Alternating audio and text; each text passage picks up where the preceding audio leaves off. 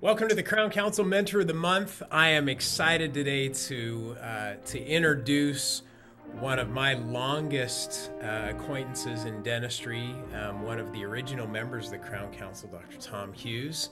Tom practiced dentistry for over 46 years and has studied and applied at the feet of some of the very best in dentistry and has created a curriculum that I think any dentist can benefit. We're gonna talk about that today, and just to give you a little bit of backstory.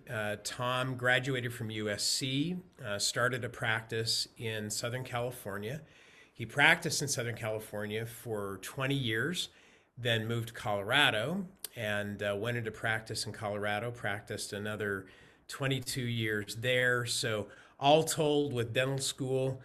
Tom, I think we calculated at least 46 years of dental experience. Let's just cap it off a half a century. How's that? That Um, works. Easy enough. And not only has built and been extremely successful in practice, but has found just an amazing way to share that wisdom. And I'd like to start, Tom, I'm going to paraphrase one of my favorite quotes, and I've Steve-ized this a little bit, but one of my favorite quotes from the Bible that says, "He who does, who teaches and does, shall be called great." And it's not often that you find somebody who's done it who also has figured out how to teach other people how to do it effectively. Usually it's either a good teacher, but they haven't figured out how to do it, or they do it, but they can't share it. You have combined both of those, and we're going to talk about that today in what you've learned and then how you put it together so that other people can benefit. So welcome, and thank you for being our Crown Council Mentor of the Month today. Well, thanks for inviting me, Steve. Good to see you again. Likewise. Why don't you just start out? You came to a crossroads in your career that I think most dentists can relate to. You went along for a period of time, did okay. In marathon running, they call it hitting the wall, where it's just like, man, I can't go any further like this. And I think you hit a wall in dentistry about 12 years or so into practice. Tell us a little bit about that experience and how it transformed you as a dentist. It was an interesting transition for me. As you said, I hit this wall, and it was surprised me. I didn't think that would happen. I was enjoying my practice. I was enjoying what I was doing, but it was becoming very routine and losing a little bit of its glitter and some of its shine. And the doctor that I took over the practice from had hit the same wall at about year 13, 14. And I thought to myself when I saw that, it seems so unusual. I mean, I was young. I didn't see that that could possibly happen to me. And he moved off from Southern California to Oregon to grow apples. And when I hit that wall, I was not going to do that. I was not going to move to Oregon and grow apples. So something else had to change. So I was at this point where I was a bit frustrated. I was disappointed a little bit. I wasn't enthusiastic about what I was doing, but I couldn't quit. I mean, I had a family, I had a house payment, I had all the things we all have, student loans even, and I had to do something, and I wasn't sure what to do. But I was at that point where I knew I had to make a decision. I could not envision myself going on with what I was doing from that point for another 20 years to retirement. It was just not something I could dream about. So I was beginning to be very open to other suggestions. And that's when I met some mentors that changed my thinking and changed my processing and changed my outlook on what I am doing and what I should be doing. And that was a turning point for me. And it's very interesting. I was at a point where I was open. It was important for me to make these changes, and I knew it. So I was ready. I was beginning to be prepared for this. And now I was really actively looking for a mentor that could changed that problem for me, to solve that problem. My dad was not a dentist. I mean, he couldn't guide me in this. I was like a young boy that didn't have a father to show him how to shave. It was a very interesting situation. I didn't know where to go. And I was looking, and as they say, when the pupil is ready, the teacher appears. That's right. And that's what happened. So I was very fortunate to meet the people that I met that changed my career for me. And I can tell you more about that if you want to hear about that and who they were. What were some of the biggest ahas that you had when you started? And I know some of those mentors because we've known each other for a long time. One of those was Ray Bertolotti. There's many others. But what were some of the biggest ahas that really changed your vision and your philosophy of dentistry? The biggest aha was a meeting I had, believe it or not, with a cousin. She asked me, if you had to do it again, would you do dentistry again? And I thought about that, and I said, I would like to do something that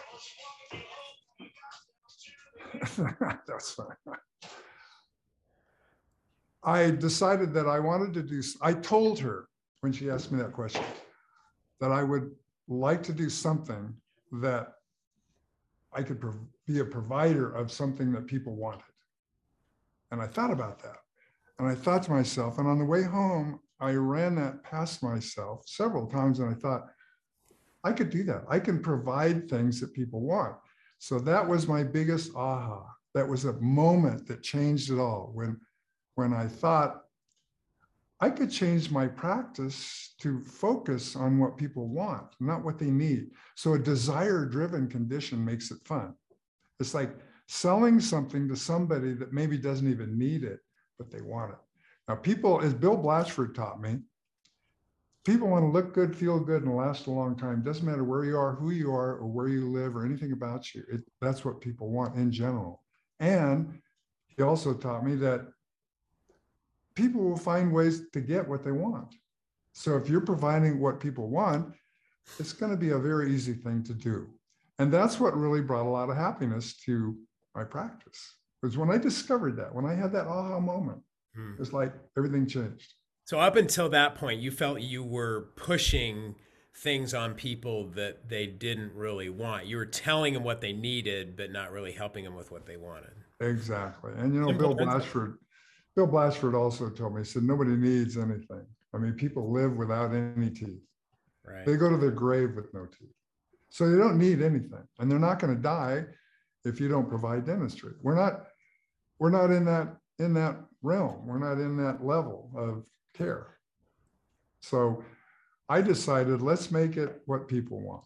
And once I took that philosophy along with Ray Bertolotti's adhesion dentistry and minimal invasion, those features began to transform my philosophy about what I wanted to do and how I wanted to practice. Now, once I subscribed to that, it affected and permeated everything in my office, my team members, the decor in my office, the way we treated people, everything about it just started to come together. And it was those features and those mentors that showed me that and taught me that made it possible. Philosophically, so minimally invasive. So if I get this right, do what people want and do as little of it as possible. I'm joking with you, but I mean, that's a big shift from, telling people what they need and trying to get them to do it to like, I think John Kois says, no dentistry is the best dentistry, right? Minimally invasive. Let's take the best of what you've got. Let's build on it and help you get what you want. Yeah, as I've said, and it's kind of a takeoff on John Kois, the least invasive dentistry is the best dentistry you can possibly offer. The more invasive it is, the worse it is. And any dentistry that you do on a patient, it's probably going to have to be replaced within their lifetime. So the less you do, the better off the patient is. Now, if you take that approach, and if that's the approach that I want for me, and I want for my family, and I want on my own teeth, how could I possibly deliver anything different from that to my patients? It just would be such a wrong thing to do. I just couldn't get comfortable with it. So, in addition to adhesion dentistry and minimally invasive, share with us the other building blocks that were part of your clinical philosophy of care that changed. Well, first of all, it had to be adhesion minimal dentistry. In other words, I wanted to make the materials that I was using adhere to the teeth.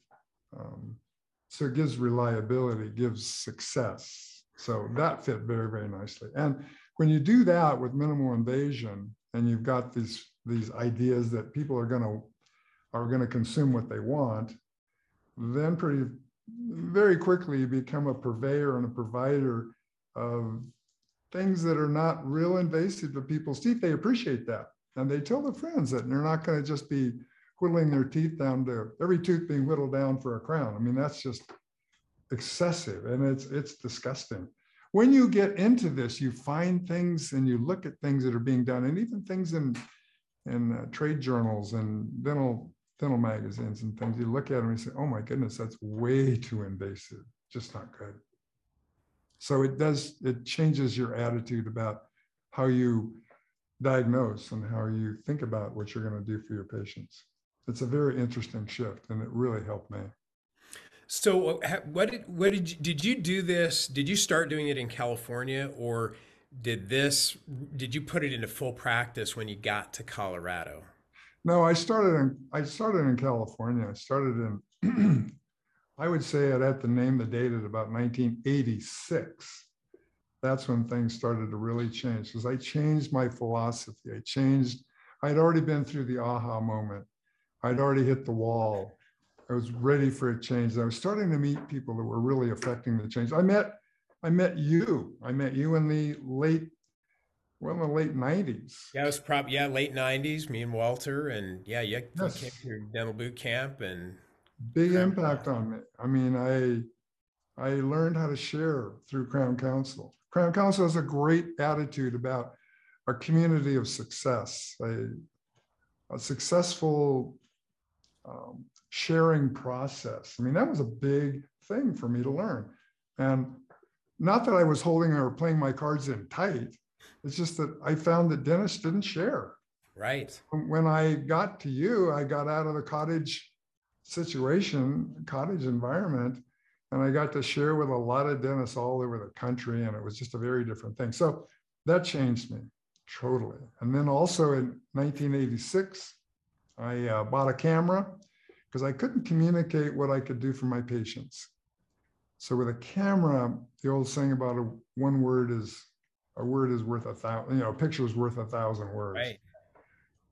It's so true, because when I discovered that, I realized I can communicate what I have to offer and what I know my patients would like to have by displaying what I can provide for them.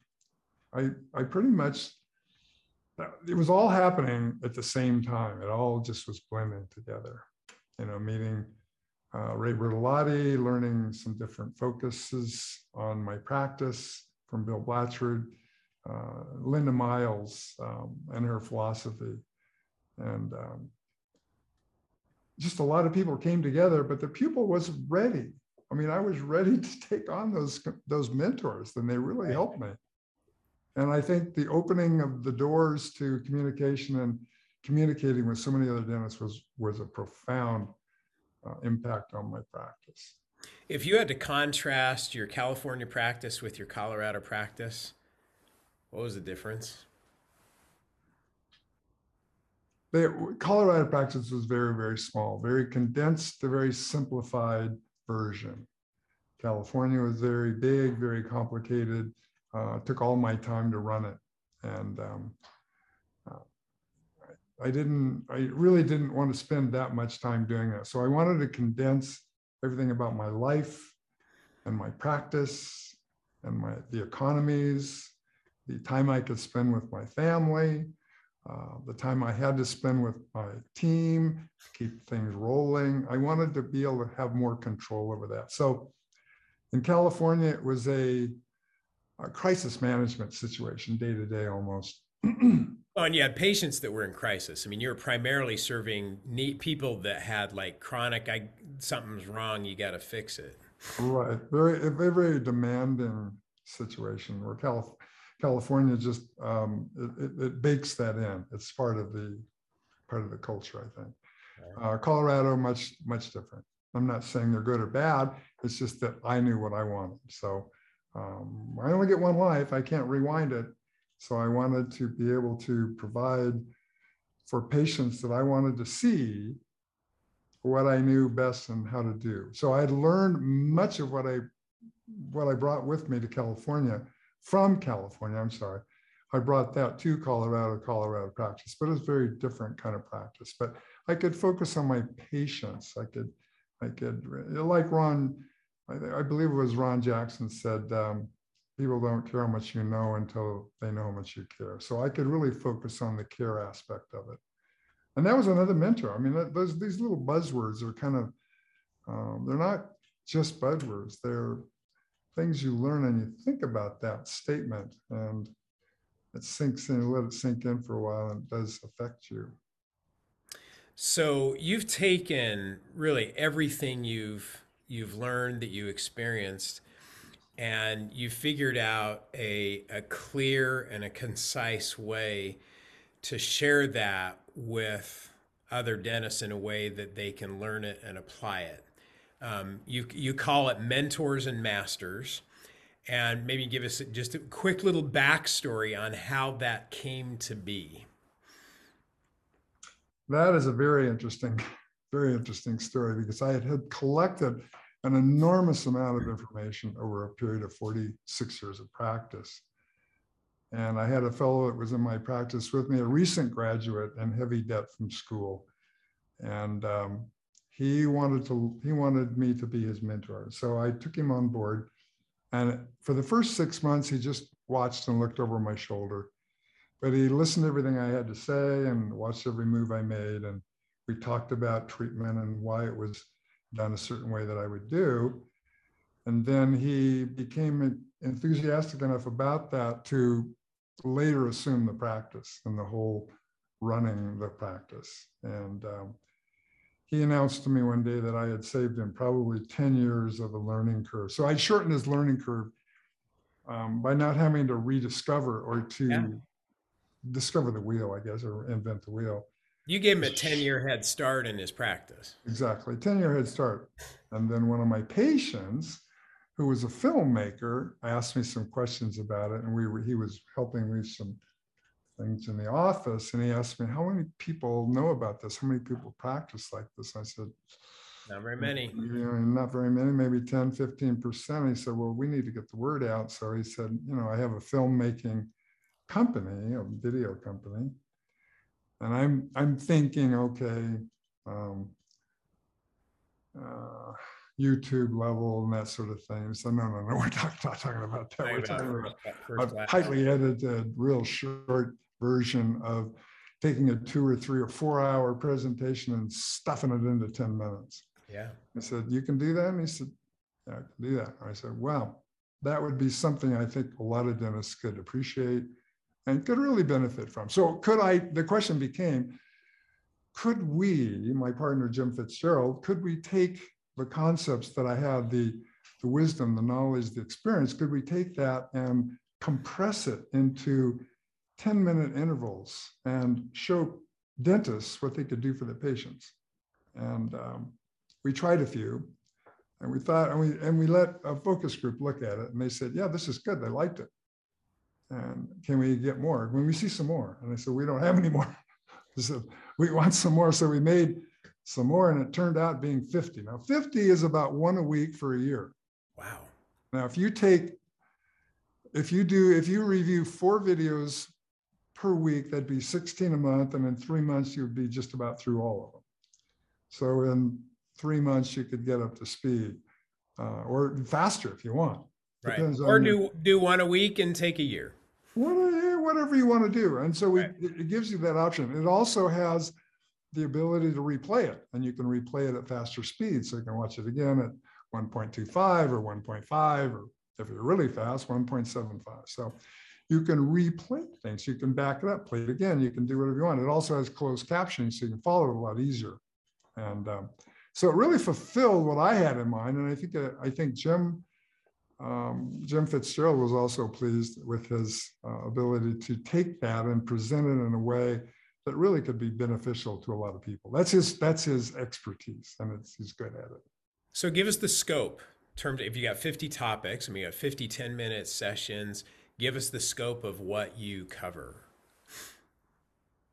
Wow. Okay. We cover everything from the introduction. No, just teasing.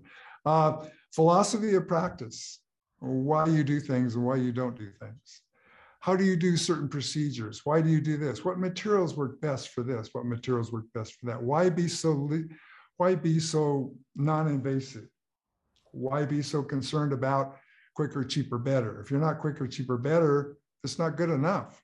You can be quicker and you can be cheaper, but if you're not better, it's not worth the change. So a lot of those features are throughout the whole presentation. So philosophy, how you're going to do things, why you're going to do things, but a big focus on why. Why are you doing what you're doing? Ask yourself that question. And if you do, you get very, very critical about what you're doing. So it's why, and then what, and then how do you do it?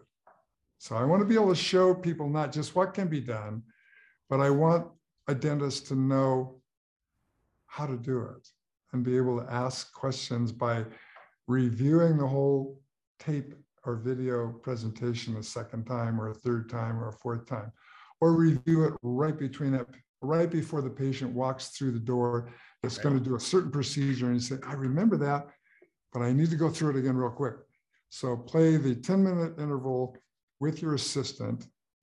You have a 10-minute video and you speed it up to 1.5, and you and your assistant review that before the patient gets there, and you know how to set up for it, and you've got a comfort zone that's immediate. It's not like, oh, I heard that about 6 or 8 months ago at a convention in Southern California at the Anaheim meeting, and I remember something about how to do, but I can't remember it. So forget it. We'll just do it the older way. So if I'm a Crown Council young dentist, 5 years or less out of school, what are the biggest takeaways I'm going to get if I've got 5 years or less worth of experience? What do I get from mentors and masters? You're going to sidestep and reduce the learning curve by, like we said, probably 10 years in 1 year or less if you want to hustle it. That's number one. The takeaway is you're going to be familiar with a lot of things you've never heard of in dental school. They never heard of in dental school. Most dental schools don't teach this. It's one of the reasons that I declined from teaching at a dental school in Denver, because what I was doing was not well received by the mainstream. So your takeaway would be that you're shortening your learning curve substantially. You're going to get a real good feel for new materials, new techniques you've never heard of. And you're going to have fun doing it.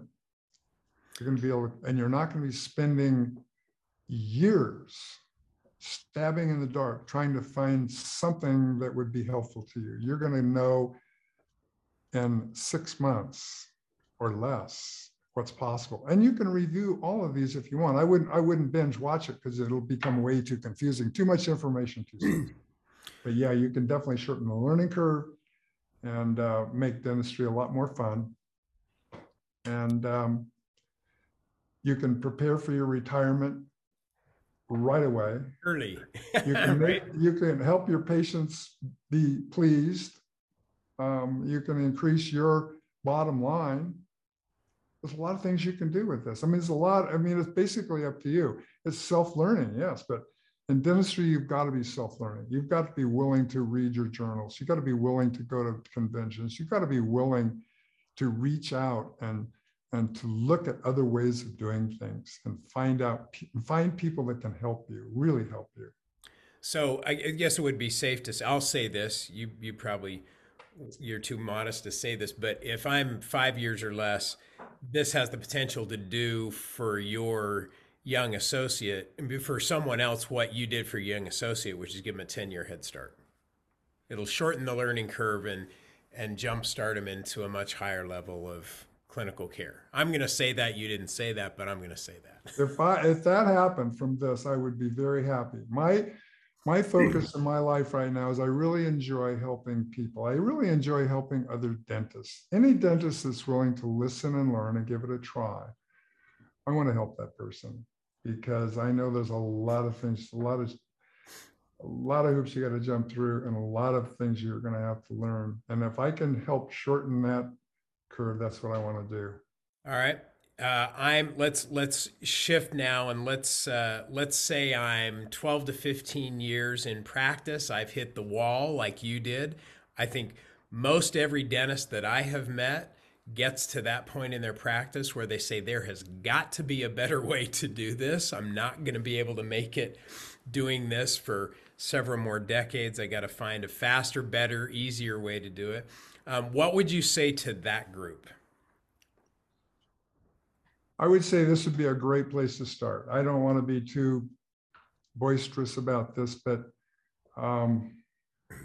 if I had this opportunity staring at me at that 13-year mark, they would have solved a lot of my problems very quickly. And I remember when I was in dental school, a stranger, a woman that I met, it was a neighbor of a friend of mine, and she asked me what I was doing. I said I was going to dental school, and she said, "Oh, my husband's a dentist." And I said, "Oh, that's interesting. That's nice. How does he like it?" And she looked at me and she said, "He hates it." I said, "How long has he been doing that?" And I was stunned. I was like, Years. rocked back on my chair. It's like, I'm talking to somebody whose husband is a dentist, and she just reported to me that he hates what he's doing. I had not heard that yet, but I actually got to a point where I thought, if I go on from this 13-year mark and I don't change, and I don't change a lot of things, the next 20 years are going to be really hard. And I'm really not going to like what I'm doing. I'm going to be doing everything Monday through Friday just so I can get out of town on Saturday, Sunday. That's not a good way to live. Dentistry is something I've chosen. I want that to work for me. And I'm going to work hard to make it work for me. And that was my attitude.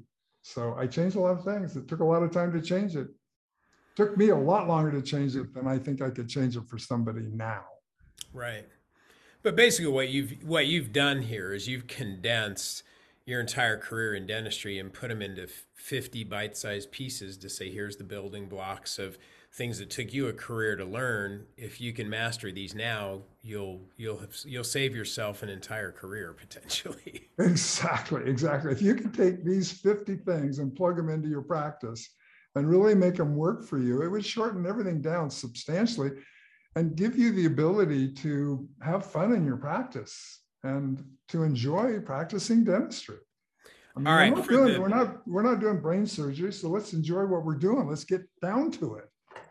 All right, let's talk to the 20+ year in practice crowd. So been doing this for a couple decades. You look back at where you were 20 years. This would have been about the time you went to Colorado. And I think you would say that over those next 20 years, the things that you learned in that segment was probably some of the most valuable things you learned in your career. Would that be safe? Yeah, that's really true. That really is amazing. That group you're talking about, I think Mentors and Masters offers the possibility and offers the opportunity for those dentists that are maybe into a groove to look outside that groove, look outside the box they're in, and to try some different things and to find out, is this for real? Okay, because it would give you the opportunity, if you've been in practice for 20 years or more, gives you the opportunity to perhaps revive your own practice, to make it live more, to make it more fun, because you're going to get tired of it no matter what you're doing if you're doing the same thing over and over again every day. One of the things that happened to me, the last thing that happened to me in my practicing moments was an introduction of a new material. It was a posterior composite restorative material, and I had done things a certain way for 25 years. And this material changed all of that and changed my mind completely in only a matter of 2 or 3 applications or trials of using that material. I was stunned at how much better it could be and how much time it would save. In case anybody's interested, that material is called Bulk EZ, okay? And it's an auto-cure bulk fill material. And it's got properties about it that make it special.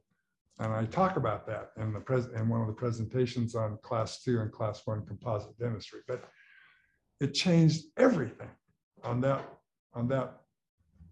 day that I tried that material. And I've been doing something the same way for 20 years. I changed it in one day. It was like, oh my goodness, this is so much better. It's ridiculous.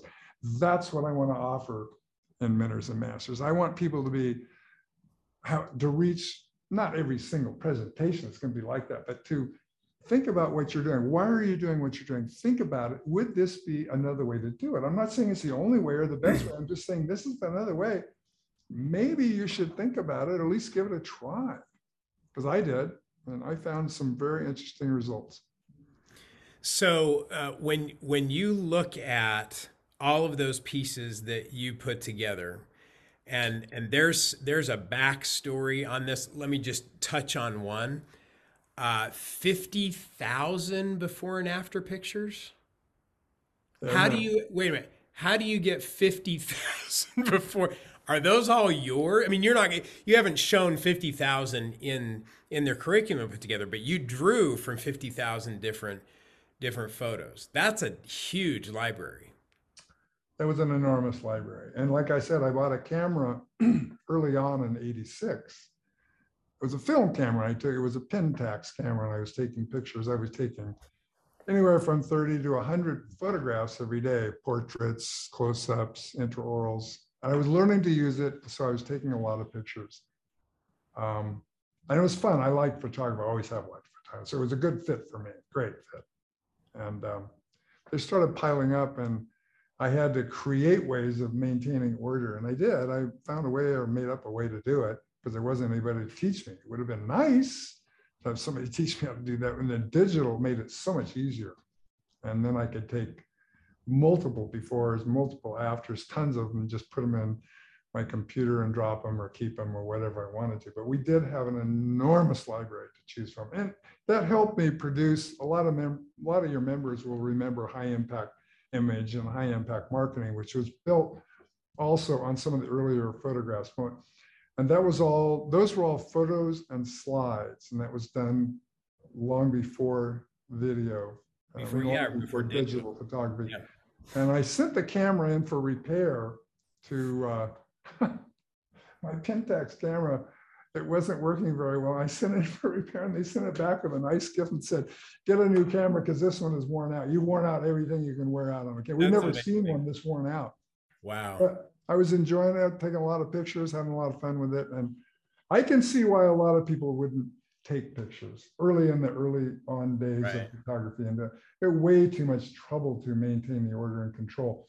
But with the digital, it's easier, much easier. I recommend that dentists do that because it's such a great way to communicate with your patients. So. Love it. Okay, philosophically, you know how much emphasis we put on goals in the Crown Council. I mean, we have talked about that for decades. And you'll remember the very first Crown Council annual event, we focused really the foundational principle of systems and the whole Deming management philosophy and really mapping all that out. So goals or systems, Tom, which is more important? Systems are actually more important than goals, because without systems, you don't have order. If you don't have order, you don't have coordination with anything you're doing. And so you're constantly trying to piece everything back together to accomplish your goals. And so you never get there. So if you have great systems, then you have order. If you have order, you can make coordination part of your operation. And that makes for seamless delivery. It makes for things being finished at the end of the day, put away at the end of the day. It makes for patients that are happy. It makes for an office that is fun to be in and fun to be part of for everybody. It makes for greater profitability, because time is money if you can save time. And I would I would say that if you could learn from mentors and masters how to save an hour a day, that's probably worth maybe $50,000 to $100,000 a year. I mean, it really is that big. It's hard to imagine it, but your retirement is made out of minutes and minute to minute piece at a time. It's not like one big giant windfall. So when you have systems and you have order, then you can achieve your goals. And what's important about goals, and I know I learned this from you, is that a goal is really a dream, and a dream with a time limit. So if you're going to put a time limit on it to make a dream a goal, you have to have systems. If you don't have systems, you'll never get there. I'm going to take you back to your protege who eventually took over your practice. And if you were to go back to him right now, if I had him in the room with us, and you were to sum up the most important thing that you would want him or anybody in dentistry that wanted to be successful in dentistry, what's the one thing from Tom Hughes that matters most? You have to ask yourself why you're doing what you're doing. Number one, you have to establish a very clear philosophy that can identify a path to your successful achievement of your goals.